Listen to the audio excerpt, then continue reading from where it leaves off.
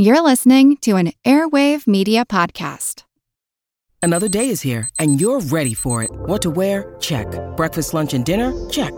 Planning for what's next and how to save for it? That's where Bank of America can help. For your financial to-dos, Bank of America has experts ready to help get you closer to your goals. Get started at one of our local financial centers or 24/7 in our mobile banking app. Find a location near you at bankofamerica.com/talktous. What would you like the power to do? Mobile banking requires downloading the app and is only available for select devices. Message and data rates may apply. Bank of America N.A., member FDIC. All set for your flight? Yep, I've got everything I need. Eye mask, neck pillow, T-Mobile, headphones. Wait, T-Mobile? You bet. Free in-flight Wi-Fi. 15% off all Hilton brands. I never go anywhere without T-Mobile. Same goes from a water bottle, chewing gum, nail clippers, okay, passport. I'm gonna leave you to it. Find out how you can experience travel better at T-Mobile.com/travel. Qualifying plan required. Wi-Fi were available on select U.S. airlines. Deposit and Hilton Honors membership required for 15% discount. Terms and conditions apply.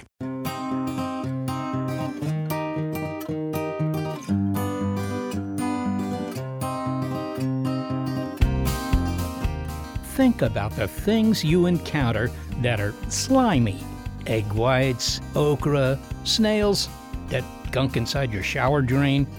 How about a glob of giraffe saliva on your hand? You've probably never touched giraffe slobber, but you can well imagine its gooey, viscous form.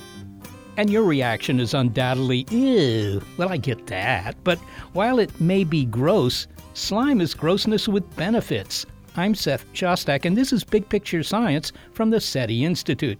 By the end of this episode, we hope you will, if not exactly fall in love with slime, come to appreciate its surprising properties and the fact that you couldn't survive without it. That's right, you couldn't survive.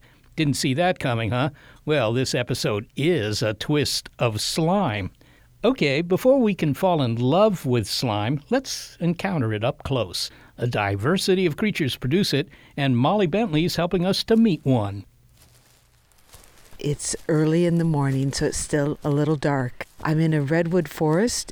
I can hear the creek off in the distance, and I'm scanning the ground for the banana slug.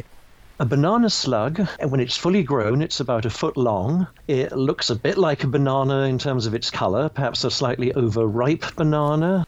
I understand that this is the best chance to find a banana slug because they like it when it's cool and damp. They are very cold and clammy if you try to touch one, and they're actually quite shy. They like to live and hide underneath piles of dead leaves or in dead wood in a forest. Hello, my name is Christopher Viney, and I am a professor of materials science and engineering at the University of California, Merced. Oh my goodness, there's a banana slug under this clover, moving very slowly, which is not uncommon for slugs. It's curled itself into a question mark. It's not flat. The top of its back has a ridge on it. It's quite beautiful. And I'm going to pick up this banana slug. I've heard that they produce prodigious amounts of slime. Well, Christopher, Molly's out looking for a banana slug. I guess she thinks they have appeal.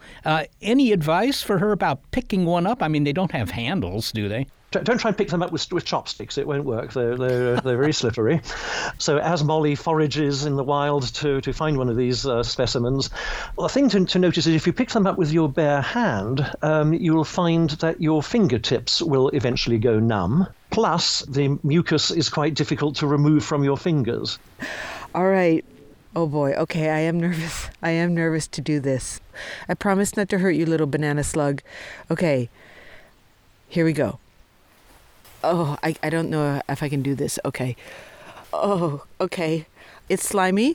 And he's on my hand now, and he's kind of oozing a kind of cold slime. And my hand is cold. It's hard to tell if it's actually numb, if it's the coldness, or if it's actually the banana slug itself. She will feel this numbness. What is causing the numbness? Does anybody know? If they do, they haven't told me, or I haven't read it. Okay. So not sure. I have touched other kinds of slug and found a similar result, actually. So I don't think it's just confined to banana slugs.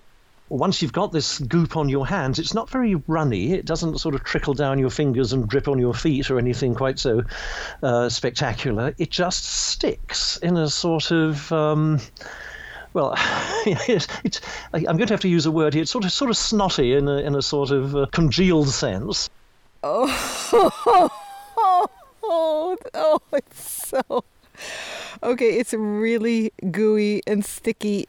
Once Molly gets over the ick factor, it sounds like there might be some, I understand that she should actually, view this critter with some admiration. It's something we should marvel over. Why is that? They're very effective in their simplicity. So they produce this water-based lubricant, and it really does allow them to climb over just about any kind of surface. But if you figure, what is a slug doing? It's got its immune system built into its mucus. It's got something in there that discourages predators. It also uses it as a locomotion aid, so it's not just a lubricant for progressing, but it allows the ripples in its muscular foot to couple to the surface it's trying to crawl over. It can turn that wonderful lubricant into a glue when it's ready to. Okay, I'm going to put you back a little, slug. It's actually quite a gentle creature. Oh, it suction cupped or glued itself onto my hand. Something that puzzled people for a long time is if a slug climbs up a window pane. I mean, that in itself is an interesting question. How does it use something slippery to lubricate its passageway up a vertical slippery surface? Well, it does that because of the rather complex flow properties or rheological properties of mucus. But when it wants to take a nap, you'd expect some sort of squishy sound to happen, and you'd slide down this window pane and then wake up at the bottom after you've had your nap. Slugs don't do that. They can glue themselves in position. Snails can do that too. They glue themselves in position. And when it's time to wake up and move on, they can do that. Okay, so pulling it off was like pulling off something that had epoxy on it. So my hand is covered with this sticky goo right now. It's quite viscous. I'm going to try pouring this water. Once it's on your fingers, it is a real bear to get off. Try running water and soap, and it just sticks. Okay, the more that I pour that, the slimier my hand becomes. It's just slimy. Well done, banana slug. What a defense system. I am not going to pick up another banana slug again. Probably the best way to get it off is take a piece of paper towel, make a little tunnel with one hand, which hopefully you didn't use on the slug, stick your fingers one by one into this tunnel of paper and pull it off, gripping fairly tightly, and you should be able to peel this stuff off your fingers eventually. I hope she takes some paper towels with her. It's still, oh my goodness. Okay, I've rinsed it with water. I've been wiping it with a napkin, and there's still a slimy film on my hand. Amazing. They can also navigate by their trails. So imagine a slug has left a trail, and another slug comes along and intersects that trail, which was left by the first slug. And the second slug can read information out of the trail of that first slug, and it can read out which way that trail was laid down. It can also figure out how recently this trail was put down. It can also tell something about the gender of that first slug. The banana slug is now slowly making its way away from me. That was probably one of the most exciting things and terrifying things that has happened to this slug. Best of luck to you, slug, in keeping the predators away, especially the human animals. My hand is still sticky.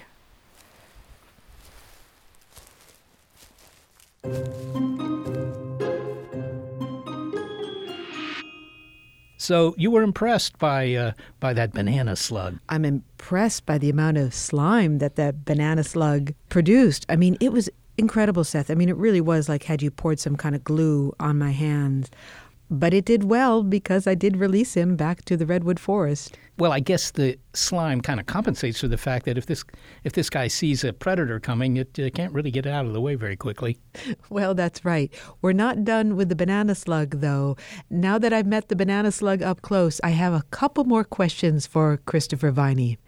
Christopher, that was quite an experience holding this banana slug. And so I want to ask you, when we feel that something is slimy to the touch, what are we feeling? What produces that slimy feeling in the case of a banana slug? So mucus is basically a solution of mucin, which is a polymer molecule, in water. Now, what is mucin? Mucin is a glycoprotein. And a glycoprotein, you've got a protein backbone, so it's a polymer of amino acids making a protein backbone. And then sticking off of that backbone are sugar polysaccharides, so polymerized sugars, side chains. And those side chains, in the appropriate amount of water and under the right conditions, they start to interact and they align relative to each other. So you can imagine a region in this solution which has got lined up sugar molecules, and the stuff really becomes quite a good lubricant. Okay, so the molecules line up, I understand that, but it doesn't explain why it's so slippery. So what gives it the soft, slimy feeling? So it is the physical ability to slide molecules past each other very easily. The picture I'd like you to perhaps think about is logs floating down a river. And what the lumberjack's job is to do is to venture out and try to cause the logs to line up in the direction of the flow of the river, because then everything goes smoothly and the logs will keep on moving. If they end up at some angle to the direction of flow and they start to jam, then nothing happens. So it's the ability of molecules to respond and line up in response to the shear forces that they experience when you're sliding your finger along the slug, or when the slug itself is sliding along whatever it's trying to walk around on. That's that physical structure of the fluid that induces the slipperiness. You gave some of the examples of why the slime is beneficial to the banana slug. And one of them is that it protects the slug from predators. And how does it do that? Did the predators take a bite of the slug and their mouths filled with goop and they spit it out, or how does it work? Well, I imagine these things just taste bad. Plus, it's a little bit hard to get a grip on these animals. I'm not going to put the taste to the test myself. Now, you said that the slime that allows the slug to move freely, it was also sticky on my fingers. And indeed, you said it has the properties of being a lubricant and a glue. Do we know why that is, or do you know why that is, or is it because of that crystalline structure that you described? It is liquid and crystalline at the same time. It's a liquid because it will flow, and if you put it into a container, it will eventually take up the shape of that container.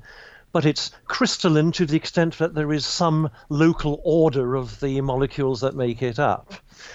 It's that combination of fluidity but structure within the fluid that allows it, on the one hand, to respond in a somewhat agile manner when you shear it, but also, if it's in a stationary environment, then they can form the even more ordered crystals within that fluid and reinforce the fluid so that it becomes rigid. Christopher, I understand you have also studied giraffe saliva. I hope you have some strong soap there in your laboratory, but you have studied giraffe saliva. Why are you studying giraffe saliva? And of course, the follow-up, how do you collect giraffe saliva? Well, why am I studying it? Because any system that I look at in nature is going to give me one data point, essentially. So yes, it is that type of molecule and that type of environment. So looking at mucins from different sources doing different things will give me the ability to relate the molecular level and supramolecular level structure to the optimization of particular properties. So of course I'm interested in looking at mucus in more than one application. The giraffe in particular came to mind.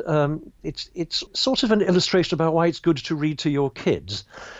I was reading to my then 3-year-old daughter from a book whose title I cannot remember, but it had an explorer. This explorer was touching down in different parts of the world, and he noticed somewhere in Africa that the giraffes were eating very spiky food, acacia foliage, completely with the thorns, and it wasn't injuring them. I was thinking, well, that's interesting. Yeah, that's a lubrication phenomenon. I ought to look at giraffe saliva as well. So collecting giraffe saliva, you obviously need to get yourself up to the height of the giraffe or persuade them to bend. The easiest thing was to stand on essentially a wall at the back end of the giraffe enclosure. So I was at the natural browsing height of the giraffe. I held out a deep glass jar with a little bit of food at the bottom. The giraffe, which has an 18-inch long tongue, stuck its tongue down into the glass jar, retrieved the food, and drooled magnificently into the jar, and I was able to collect the mucus that way. Christopher Viney, thank you so much for talking to us about banana slug slime and giraffe saliva.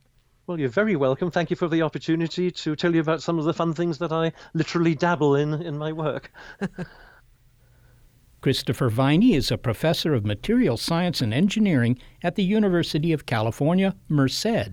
Banana slug mucin, or this mucus that the banana slug produces, is an amazing chemical. It allows for protection, navigation. It lets the slug identify the sex of other slugs. Yeah, I think this is another example of how economical evolution has been. You know, it doesn't come up with 5 different things that this banana slug has to exude to do all those things. It's like the WD-40 of the animal world, I suppose. I mean, it does all these different things. What does WD-40 do? Well, it protects and it lubricates. And, I don't know about navigation, but, it's every shop will have a can of WD-40 because it does all these things so well.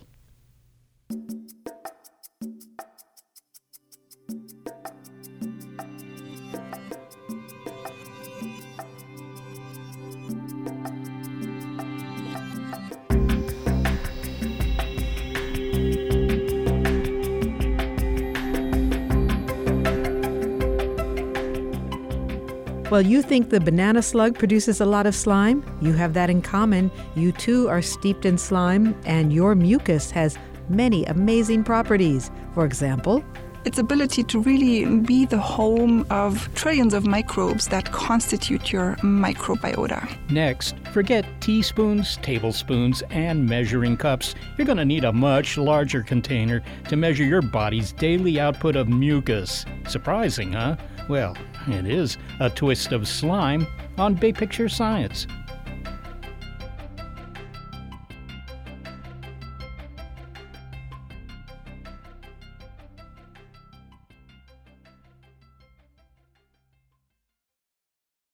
When you need mealtime inspiration, it's worth shopping Kroger, where you'll find over 30,000 mouth-watering choices that excite your inner foodie. And no matter what tasty choice you make, you'll enjoy our everyday low prices, plus extra ways to save, like digital coupons worth over $600 each week. You can also save up to $1 off per gallon at the pump with fuel points. More savings and more inspiring flavors make shopping Kroger worth it every time. Kroger, fresh for everyone. Fuel restrictions apply.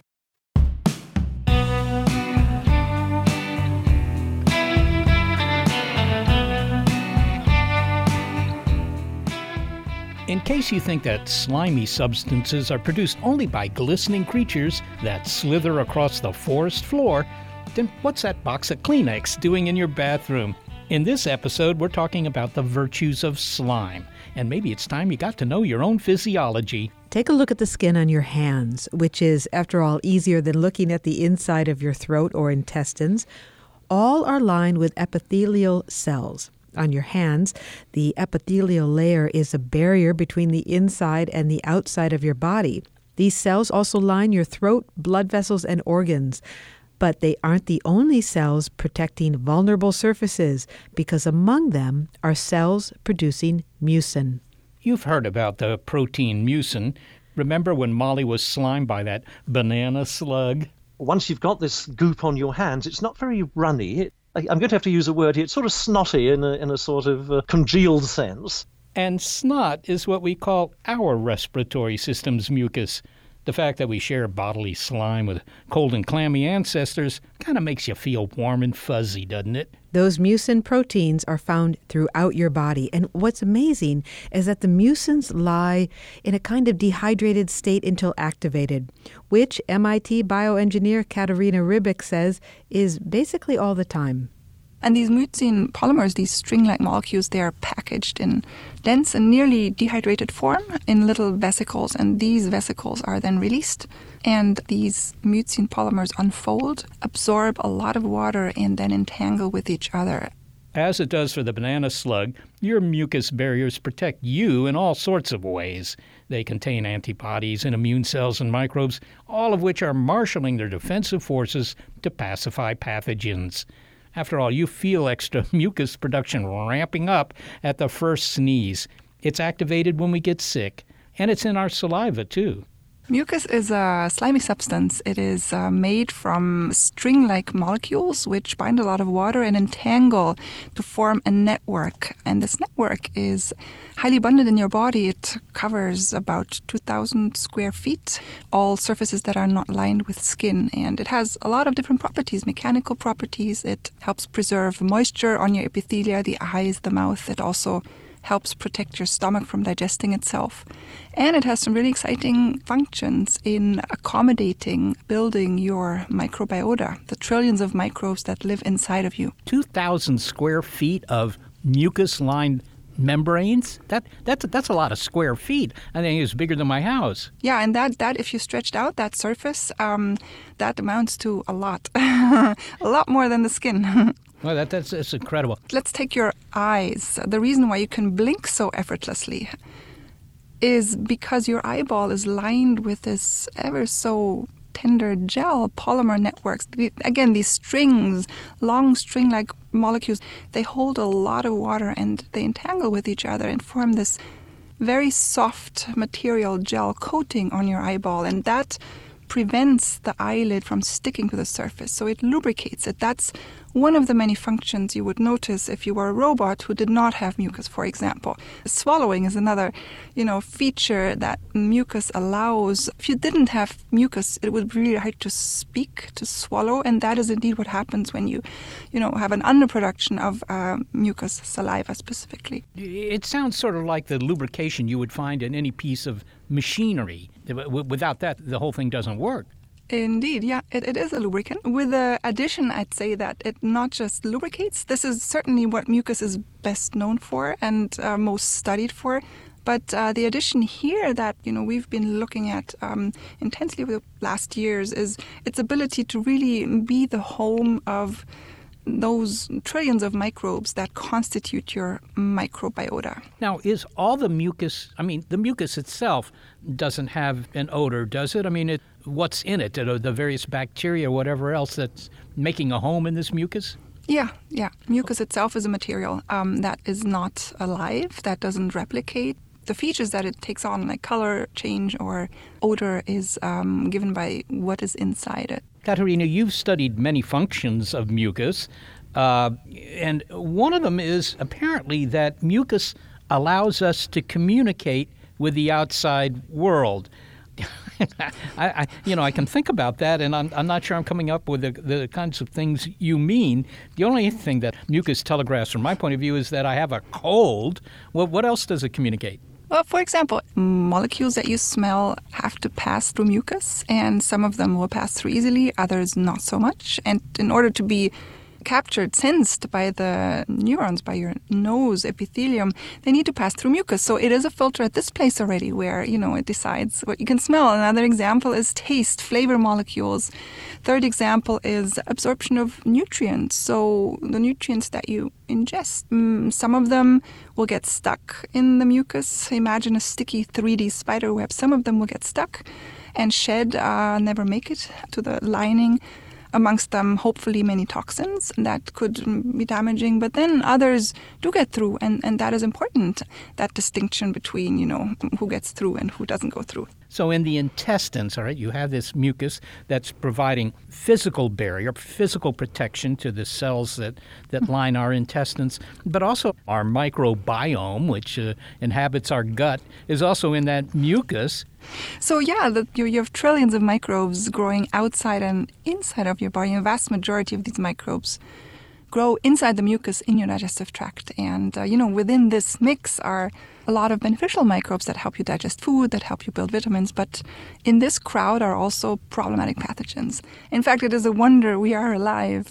So mucus is home to these organisms, and over millions of years has evolved the ability to keep those problematic pathogens in check while forming a home to those organisms that are beneficial, that helps them thrive. And that means there's been some selection. The mucus has developed the ability, the property, if you will, to not give these pathogens free rein. And I just sort of wonder how that happens. Yes. So that's a really important part of mucus, where those pathogens, potential pathogens, opportunistic pathogens as we call them, and some of them are constructive members of our microbiota, and The trick here, we think, is that mucus doesn't kill them. That's really important. Instead, it tames them. It takes away their ability to be as virulent as they could be outside of the body. So it renders them more docile and into a form that makes them more compatible with the host.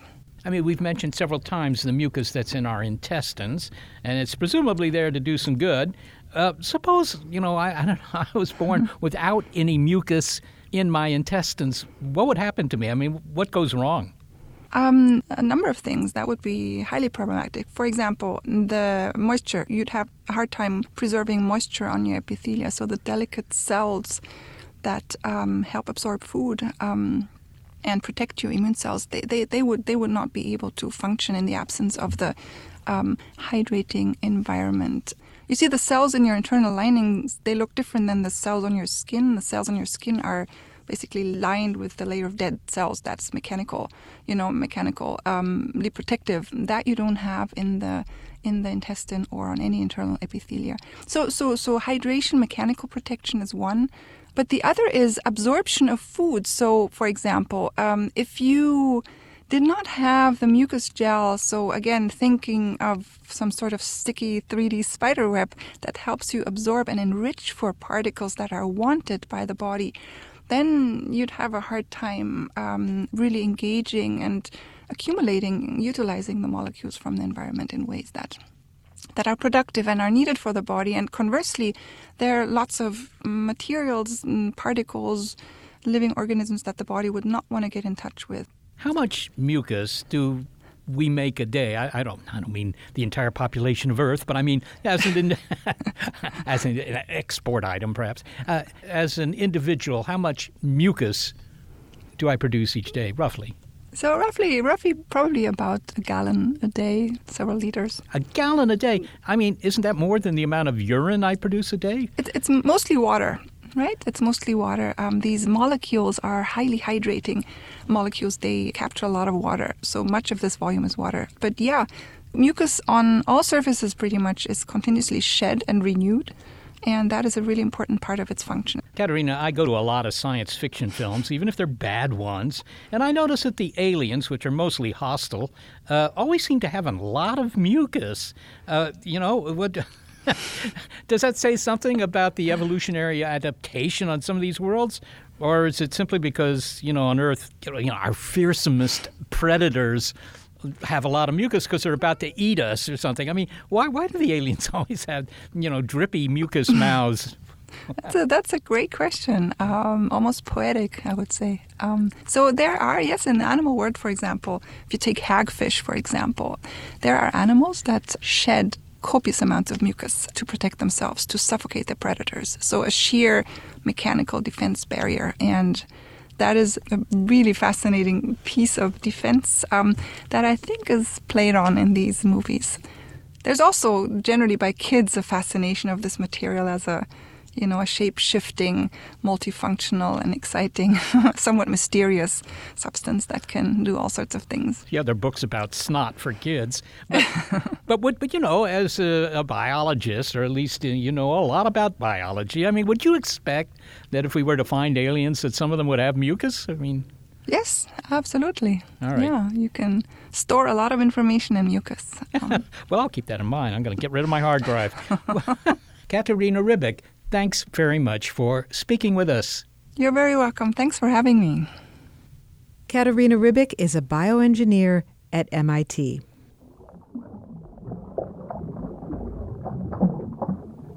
They're graceful and beautiful jellyfish.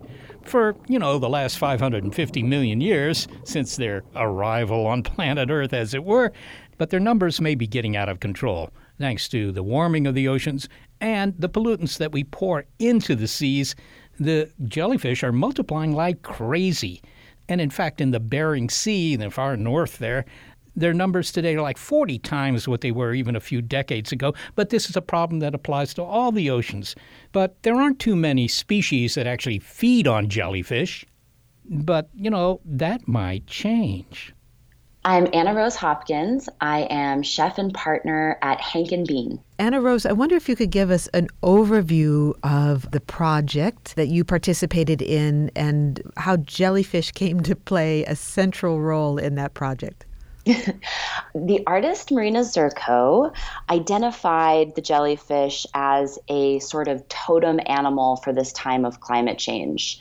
They're unpredictable, they bloom, they're pesky, and they're also an incredible edible animal that we sometimes have in abundance. Now, you're a chef, so were you tasked with trying to make the jellyfish palatable to probably Western tongues that don't eat it as often as it's eaten in the East, or investigating whether or not it is a sustainable food source? We worked with Sunset Marine Labs, which is the first jellyfish husbandry lab, I believe, in the world. And they supply aquariums and research facilities and hobbyists. Some of us were looking at the culinary applications. So from the different properties of the jellyfish nutritionally, but also how to make it delicious and how to respect it as an ingredient and not just hide it. The other part of the project was exploring the issue of sustainability, the issue of like the longevity of the practice of eating jellyfish. Like, can we eat jellyfish when there's no more fish to put on your sushi plate? As a chef, you created meals for two different projects. One was a big dinner and one was a series of food carts. And you came up with many different ways to prepare the jellyfish. Is that right? It is. That is right. I love slime. Okay, I need to follow up on that. Why do you love slime? I love slime because it's the stuff of life. Jellyfish are like, 500, some people say 700 million years old. They've survived at least 2 mass extinctions, and they're resilient creatures. And so there's something to this slime. I don't know if you know about the cosmetic trend with like snail slime on your face, but there's something primordial that I think we're drawn to that is like life-giving. And when you hold a jellyfish, when you are preparing a jellyfish, you're holding it in your hands. Can you describe that texture? Yes. So like any animal ingredient, it changes its property based on where it is. So if you're getting a fresh, young jellyfish that is raw, it feels like a really delicate puddle or like a piece of slippery silicone. It's very, very light. And it smells, of the sea. When you're working with the preserved cannonballs, there's more weight to it. It's still slimy, but it's more like a rigid plastic. It has more body, more structure. Mm-hmm. Those are the cannonball jellyfish. Describe the taste sensations when one bites down on a jellyfish, because they vary depending on the jellyfish, as you said. Absolutely. So there are around 11 species that are identified as edible, and of those species, we worked with 2 of them. We had the amazing ability to work with the moon jellyfish, the B grades, which means that they're not going to aquaria. So if 25% grow perfectly, you've got 75% of B grades in this husbandry lab at Sunset Marine Labs that, are really just food for fish or food for humans. But they're perfect from the culinary standpoint. And so, like I said, you pick it up and it's like a little puddle, something that's almost hard to grasp, slippery silicone. And when you put it in your mouth, you can either bite very delicately or you can sort of swallow it like an oyster. But no matter what you do and no matter what we've done to it, there is an explosion of an amazing saltwater brine. So you're immediately just getting the sea. It's a very visceral experience. I will say that it does not last that long outside of the water. You want to work with it very, very quickly outside of the water if there's no cure to it, because it'll just start to kind of leach slime. You worked with jellyfish that were both wild and those that were farmed. Correct. Can you give us an overview of all the different ways that you have prepared jellyfish, and including some of maybe the more experimental dishes? So the more experimental versions would include jellyfish chicharron, it's crispy, and there are a number of preparations. You can get it in a taco. You get it, just in a bag that you snack on, like pork rinds. Of course, the jellyfish jerky, which if you can get over the amount of time it takes to chew, it's actually very pleasant. And so with the jellyfish dehydrated powder, we played with making, crisps.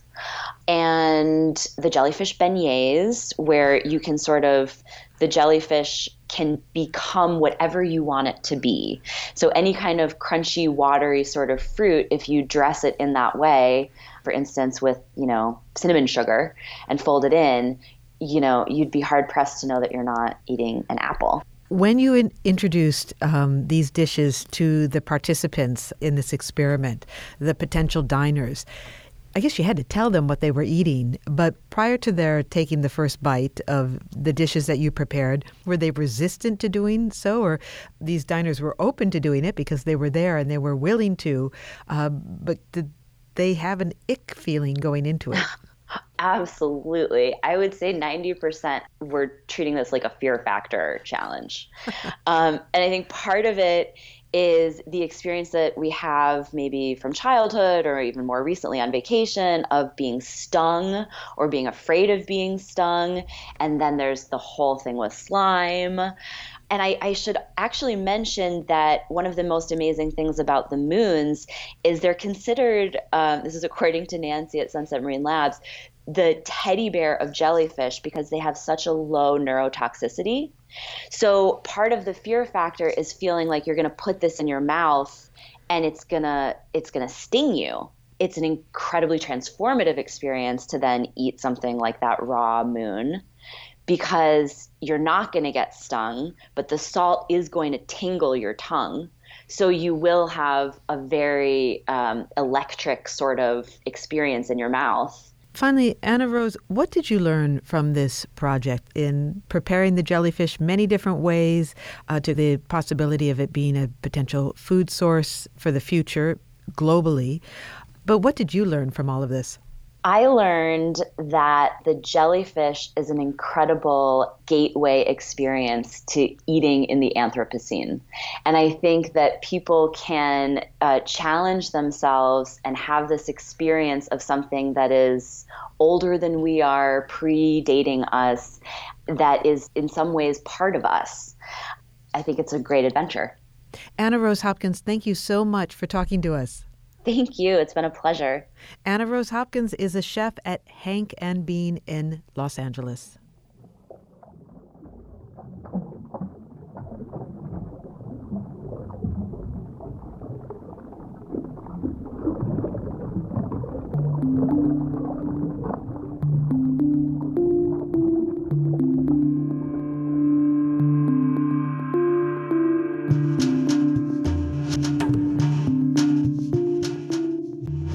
Well, we're not done with slime. Moving on from animal goo to an abundant source that's found in the plant kingdom. They're so common that it's really almost impossible to leave a tablespoon of water out on your counter for any long period of time and not grow your own crop of algae. Next, the stuff you swim in and ingest with every spoonful of ice cream. It's a twist of slime on Big Picture Science.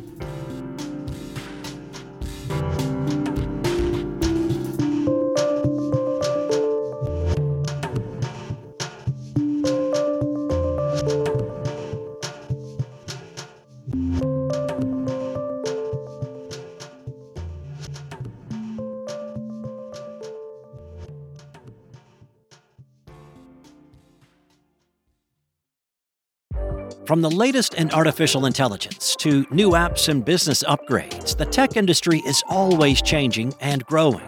So keep up with the Daily Crunch podcast from TechCrunch. With new episodes released nearly every day, the Daily Crunch gives you a brief overview of the biggest tech headlines, and it's all delivered in around 5 minutes or less, so you can easily hear about the latest updates while trying some of those updates for yourself. Listen to the Daily Crunch now, wherever you get your podcasts. That's the Daily Crunch, wherever you get your podcasts.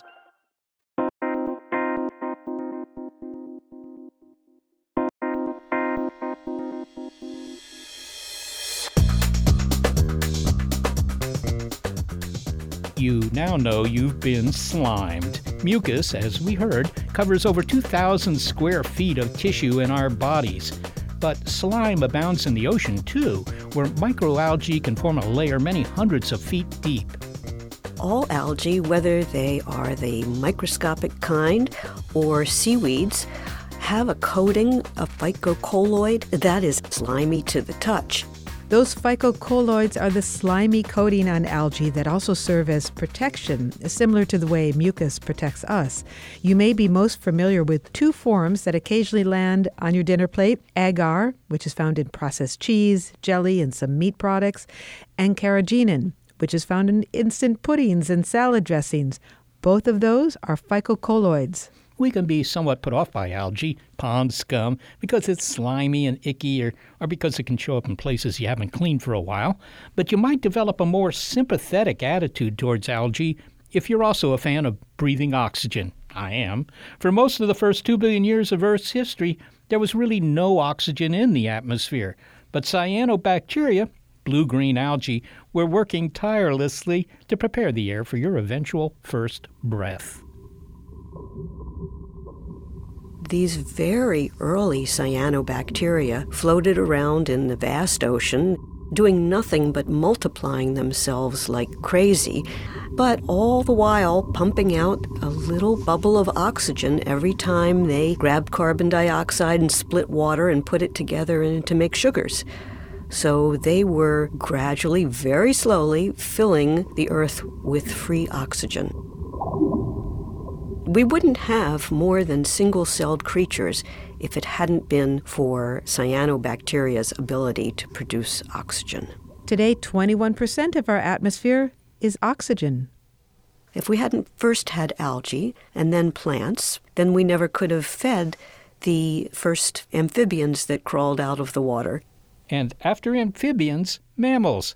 But in case those algae accomplishments are too far in the distant past for you to adequately appreciate, note that there are other reasons to join the pro-algae camp today.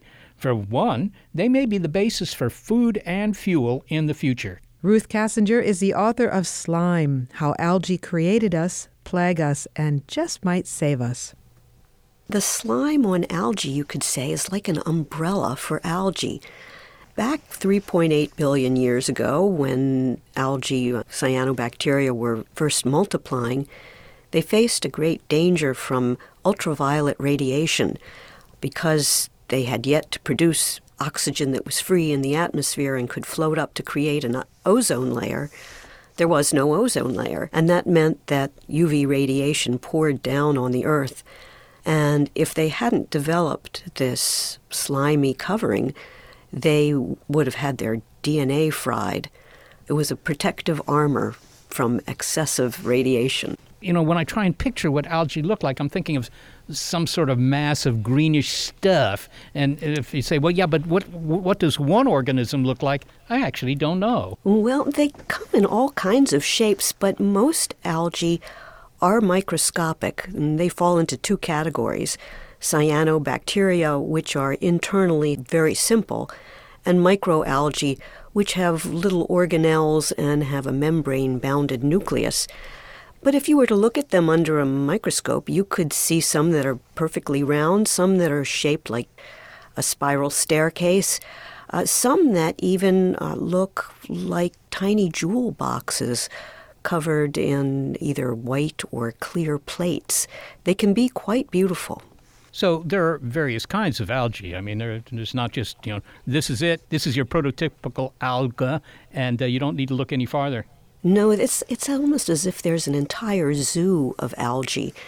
You do have to look at them carefully if you're interested in the microscopic kind, but of course you can see seaweeds and notice how varied they are. Some look like shrubs and some look like almost like flags. Some are growing close to the bottom of the ocean floor, and some, like the sargassum that we see out in the middle of the ocean and that are now rolling in great clouds on the beaches of Mexico, are free-floating and they're golden-colored, which is to also remind myself to mention that Algae carry all kinds of pigments so that you can see green algae and brown and red and golden and even blue.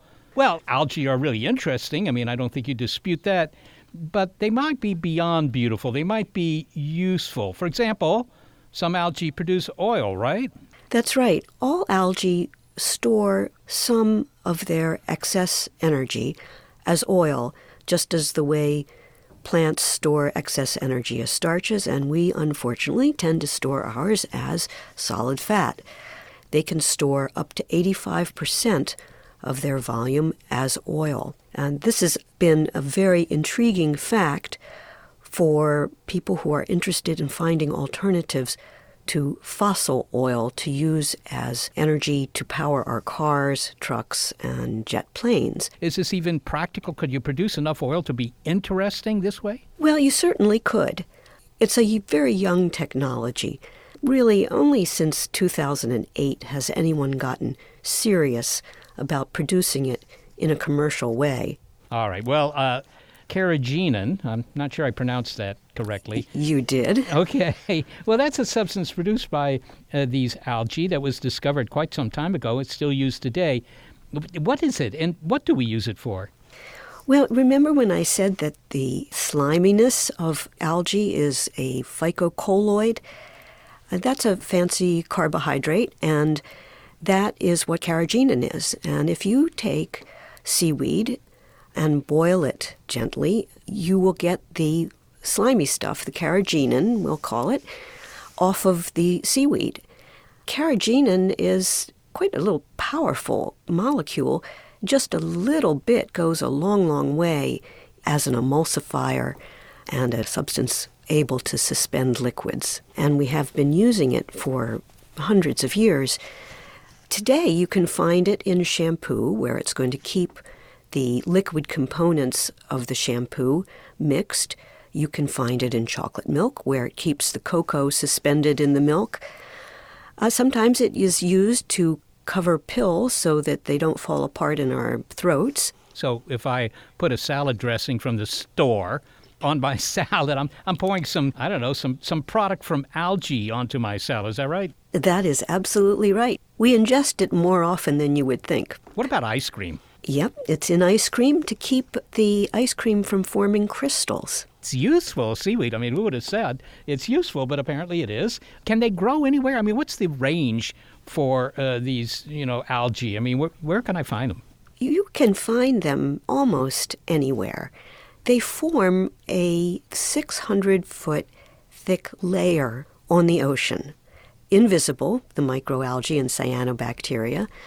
But there are so many that if you're out there swimming and you swallow one drop of water, you will certainly have swallowed several thousand algae. You can also find them in deserts. You can find them in the Arctic or in the Sierra Nevada mountains. In the mountains, there's a wonderful kind that has a pink pigment and therefore turns the snow pink. And people call it watermelon snow, and it's really quite beautiful. So you're going to find algae really everywhere.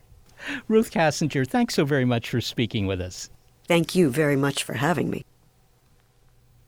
Ruth Kassinger is the author of Slime, How Algae Created Us, Plague Us, and Just Might Save Us.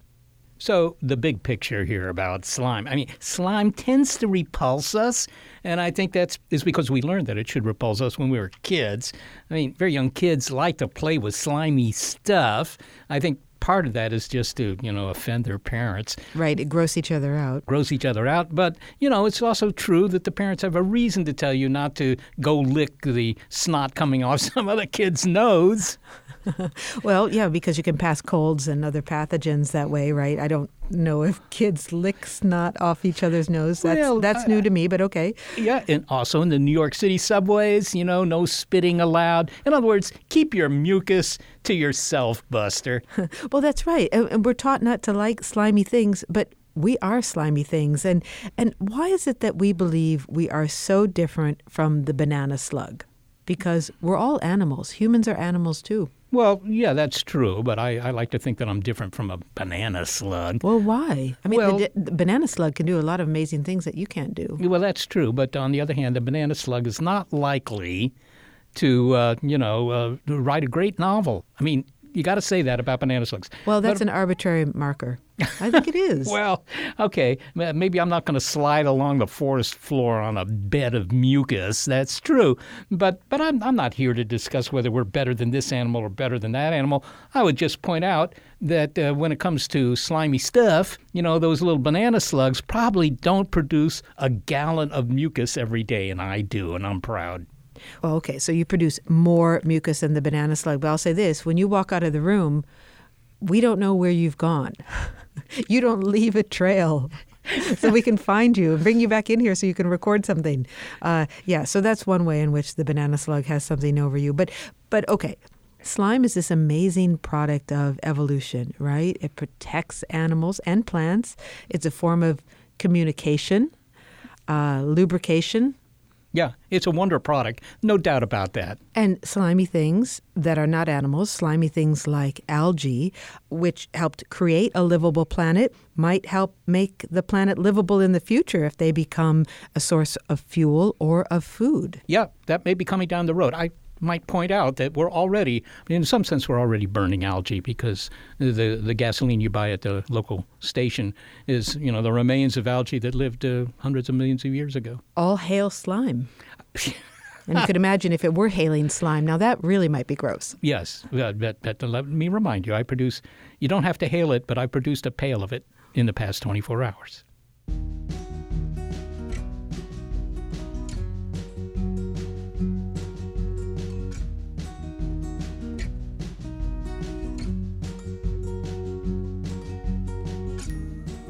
Thanks to those who give oxygen to this show every week, senior producer Gary Niederhoff and assistant producer Sarah Derwin. I'm executive producer Molly Bentley. Thanks also to financial support from Rena Shulsky-David and Sammy David, and to the William K. Bowes Jr. Foundation. Big Picture Science is produced at the SETI Institute, a nonprofit education and research organization whose scientists study the origin and nature of life, including the evidence for ancient water on Mars. I'm the Institute's senior astronomer, Seth Shostak, and I just love algae when it's in Rocky Road ice cream. Also, a big thanks to our listeners. Your ears have been attuned to an episode of Big Picture Science that's called A Twist of Slime. If you like your ears attuned to more Big Picture Science, well, you'll find past episodes in our archive at bigpicturescience.org. You'll also find links there to the guests you've heard. You may be listening to our radio show, but you can also listen to BiPi-Sci by subscribing to the BiPi-Sci podcast. You'll find links on our website to the platforms that carry us.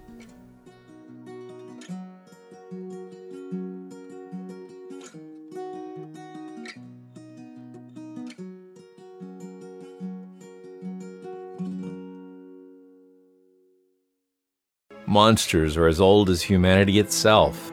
Monsters embody our fears. Yet, they help us define the boundaries of what it means to be human. We know most monsters aren't real, yet we can use monsters to learn about reality. Psychology, biology, folklore, literature, critical thinking. We're on a journey to learn about the world through the lens of monsters. And we hope you'll come along with us. Subscribe at monstertalk.org. The corporate world is like the ocean. It's alluring, but it's also full of deadly creatures that can shred you to pieces. It becomes kind of like a Game of Thrones political arena where everyone's trying to murder you to get your job. My family doesn't come from corporate background, so I didn't have any sort of guidance in that. This is not your typical work podcast. Sometimes you need to be empathetic, and then there are times that you ask for input, but you don't really give a shit. Listen to the Ambie Award-nominated podcast, Surfing Corporate. Stretch opportunity? What is this, yoga class? Get out of here.